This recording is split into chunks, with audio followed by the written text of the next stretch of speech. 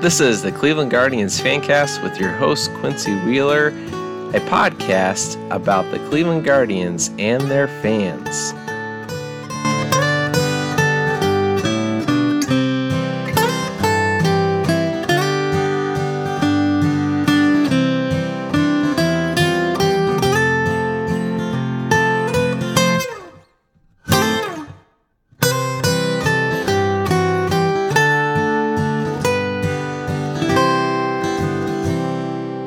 Hello and welcome to the Cleveland Guardians Fancast. I'm your host, Quincy Wheeler. You can find us on Twitter at Guardian Fancast. You can email me at quincy@guardiansfancast.com.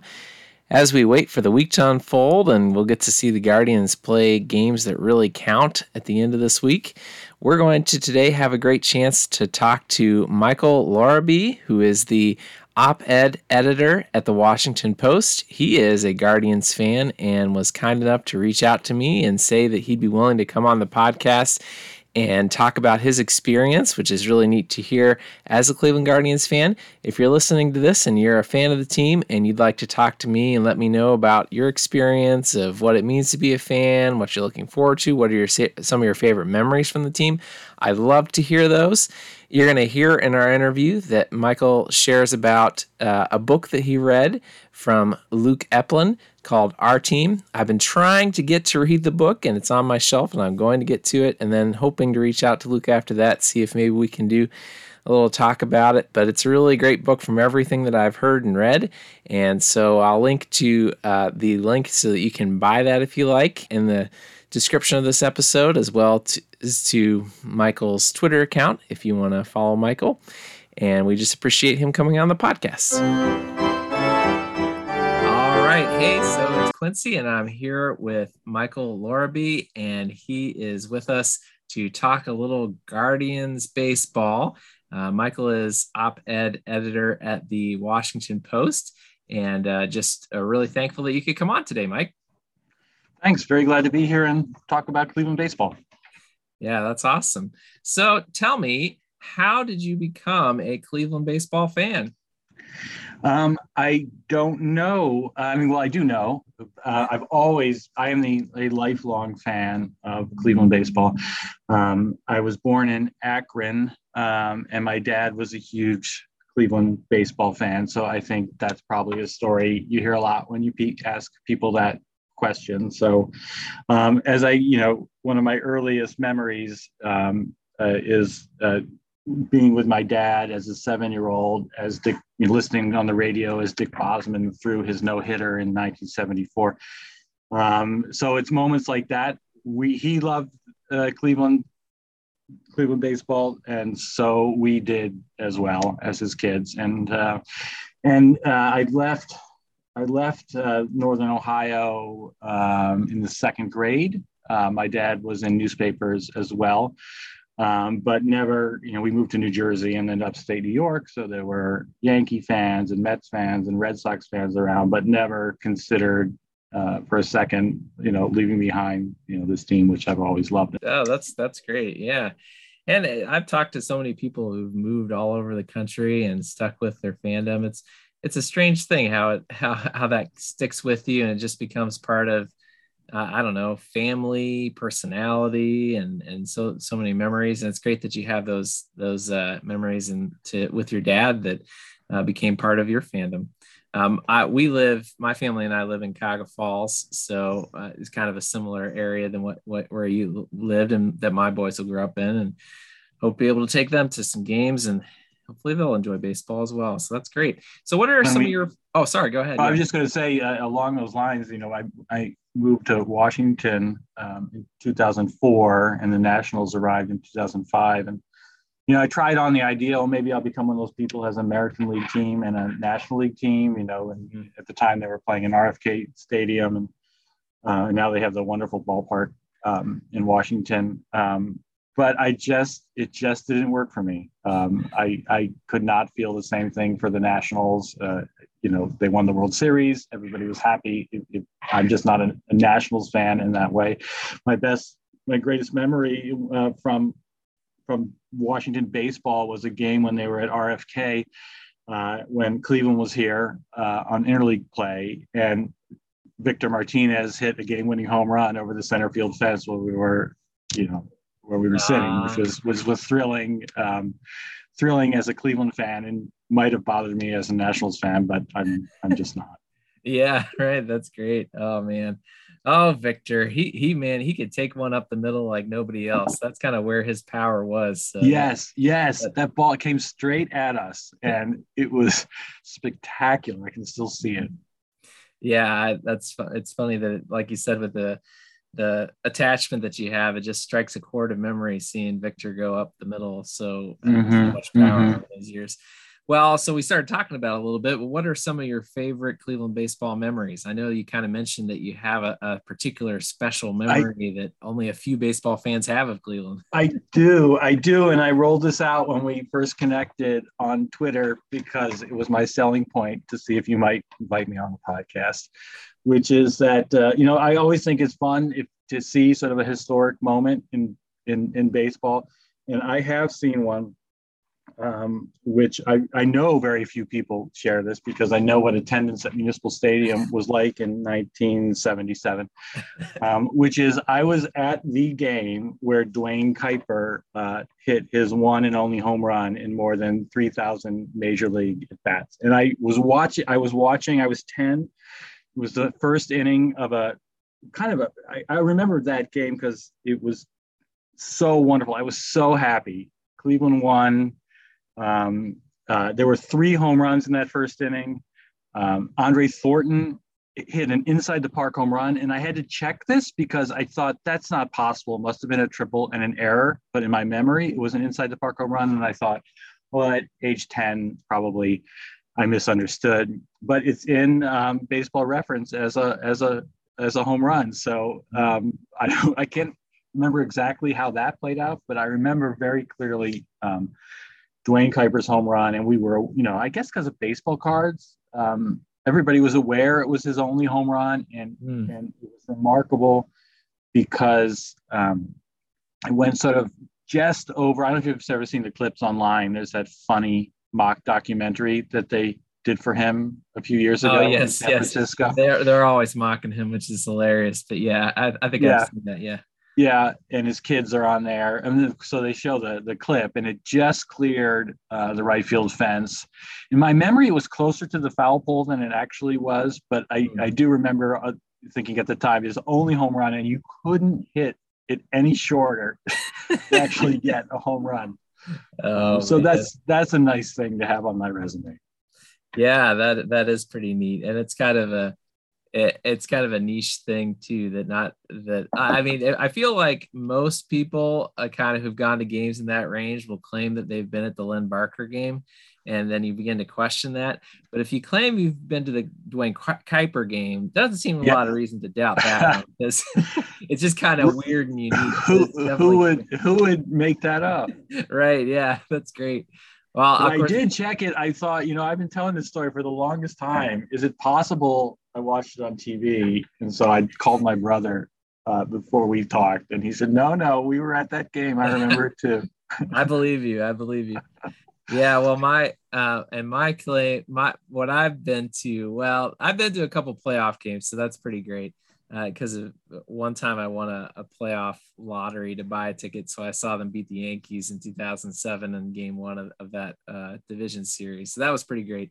But then I had a very generous friend took me to Game 1 of the World Series in 2016, so I saw Corey Kluber dominate the Cubs, and that was great. But my wife, Wonderful. yeah, my wife and my sister and I went to Game 22 in 2017. So that Thrilling. that was a level of emotion I don't know that I've seen at a baseball game where just everyone kind of burst. And what I can always remember is Jose stretching that single into a double because he was the only person in the ballpark who thought he could do that. I don't think anyone else in the ballpark thought that he should try to do that. Remind me of that. That's ringing a bell. But yeah, and so they tied it up, and then in the 10th, they took the lead when Jay Bruce rocketed a liner down the line to score Jose from second. But Jose was only on second because he hit a single. And Mike, I'm telling you, it was a single. It was just like a one bounce single to the right fielder, and he just took 2. And the right fielder was like, "What the heck?" and like trying to throw the ball quicker, and He just took two. I And do remember. yeah, it just shows the thing that always reminds me about him is just how super intelligent he is, because he can just pick up on the very slightest thing and be like, "Oh, this guy's gonna lollipop it in, and I'm gonna get to second," and does it all the time. But that was that was a huge moment to do it. All the more reason to extend him, right? That's right, Mike. You're preaching to the choir. Yeah, and Mm-hmm. hopefully by the time I'm just hoping by the time we're able to put this episode online that maybe they'll have it done or it'll be soon to be done. That's my hope. Yes, Yeah, you well, and me both. as we think about the future, what are you most excited about with the team coming ahead? Well, so I've had to adjust my thinking. I think, as we all are, with the talk of the new ownership and front office making some noises that they were going to spend some money. I could easily have. I thought we were going to head into a year where they pick up some pieces, uh, uh, contend certainly for the wild card. Chicago looks really good, but maybe give them a little trouble. It didn't seem like it would be too much to ask or expect. So, in listening to your podcast, which I really enjoy, I'm with you on. It's been a little. I've been a little slow to readjust my thinking to what I think is actually happening, and I think they're making something of a mistake because over the winter I thought, oh, I'll want to go to Cleveland and be at the first Guardians game, and I've sort of lost my enthusiasm for doing that. Not never really making a decision, but if they'd have signed somebody and I got excited, I could. That's probably the thing that would have tipped me to do that.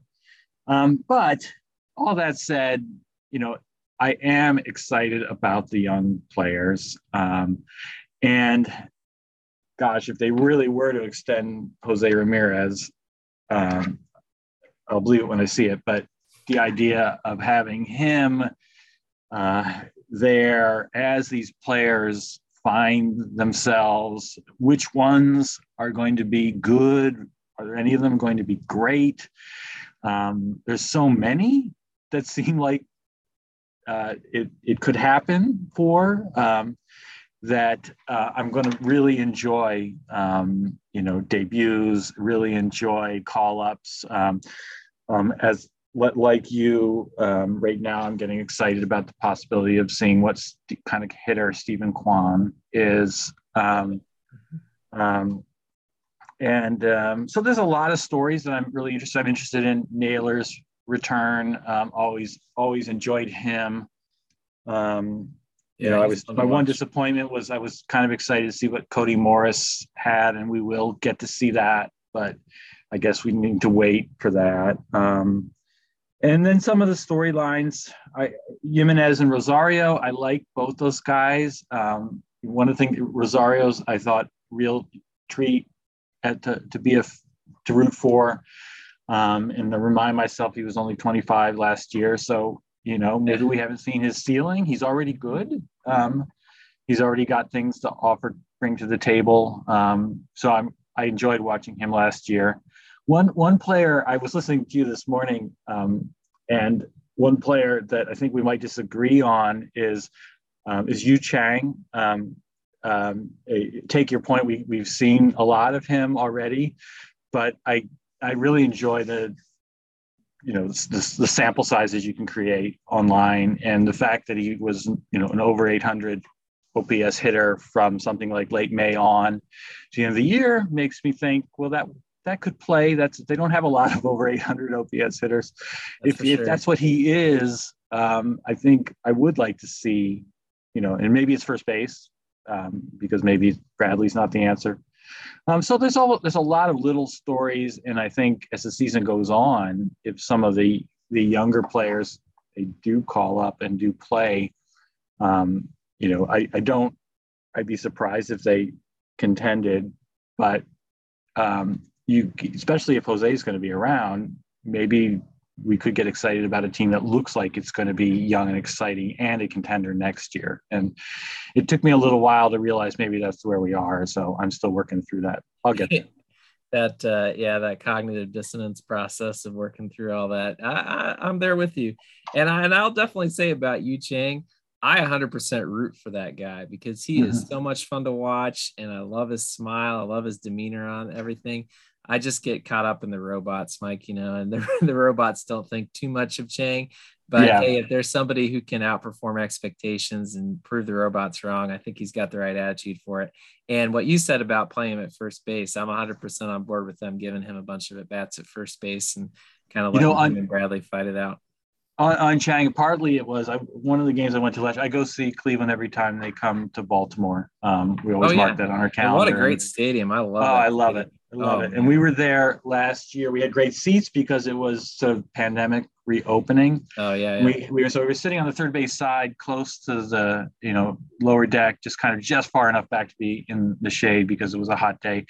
And very close to us was Yu Chang's family, and he hit a home run in that game. And it was obvious who they were, and it was confirmed afterward. And when you see that, you can't help but reminded that human beings with with hopes and aspirations and that are different from the numbers. So I think that's partly why I kind of latched onto him a little bit.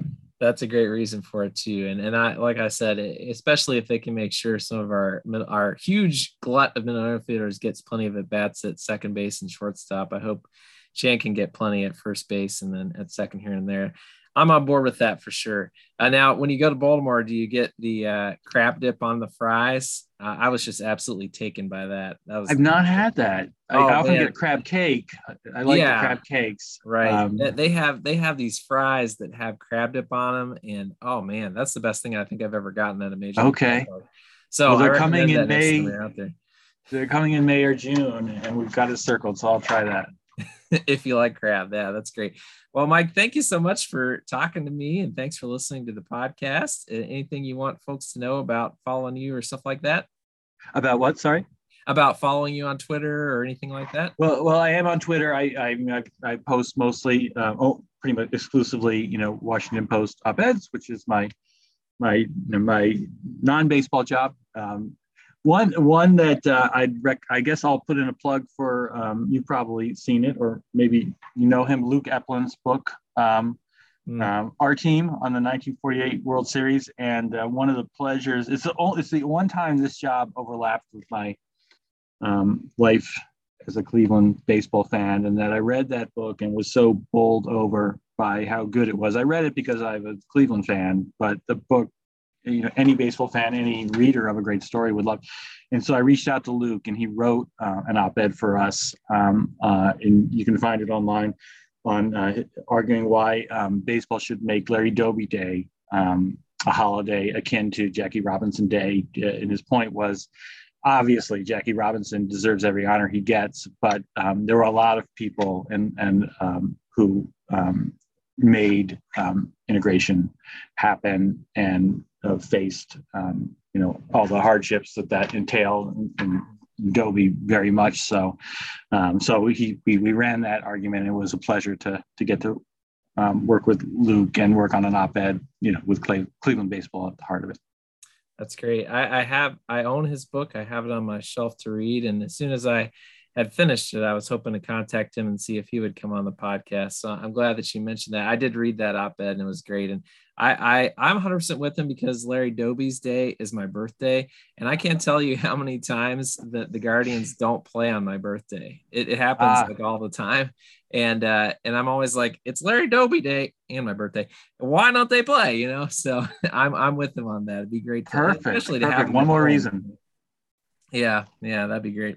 So yeah, thanks again, Mike. Really appreciate your time, and great to hear about Guardians fans all over the country and all over the world who are tuning in, and they'll enjoy this year coming ahead. So thank you very much.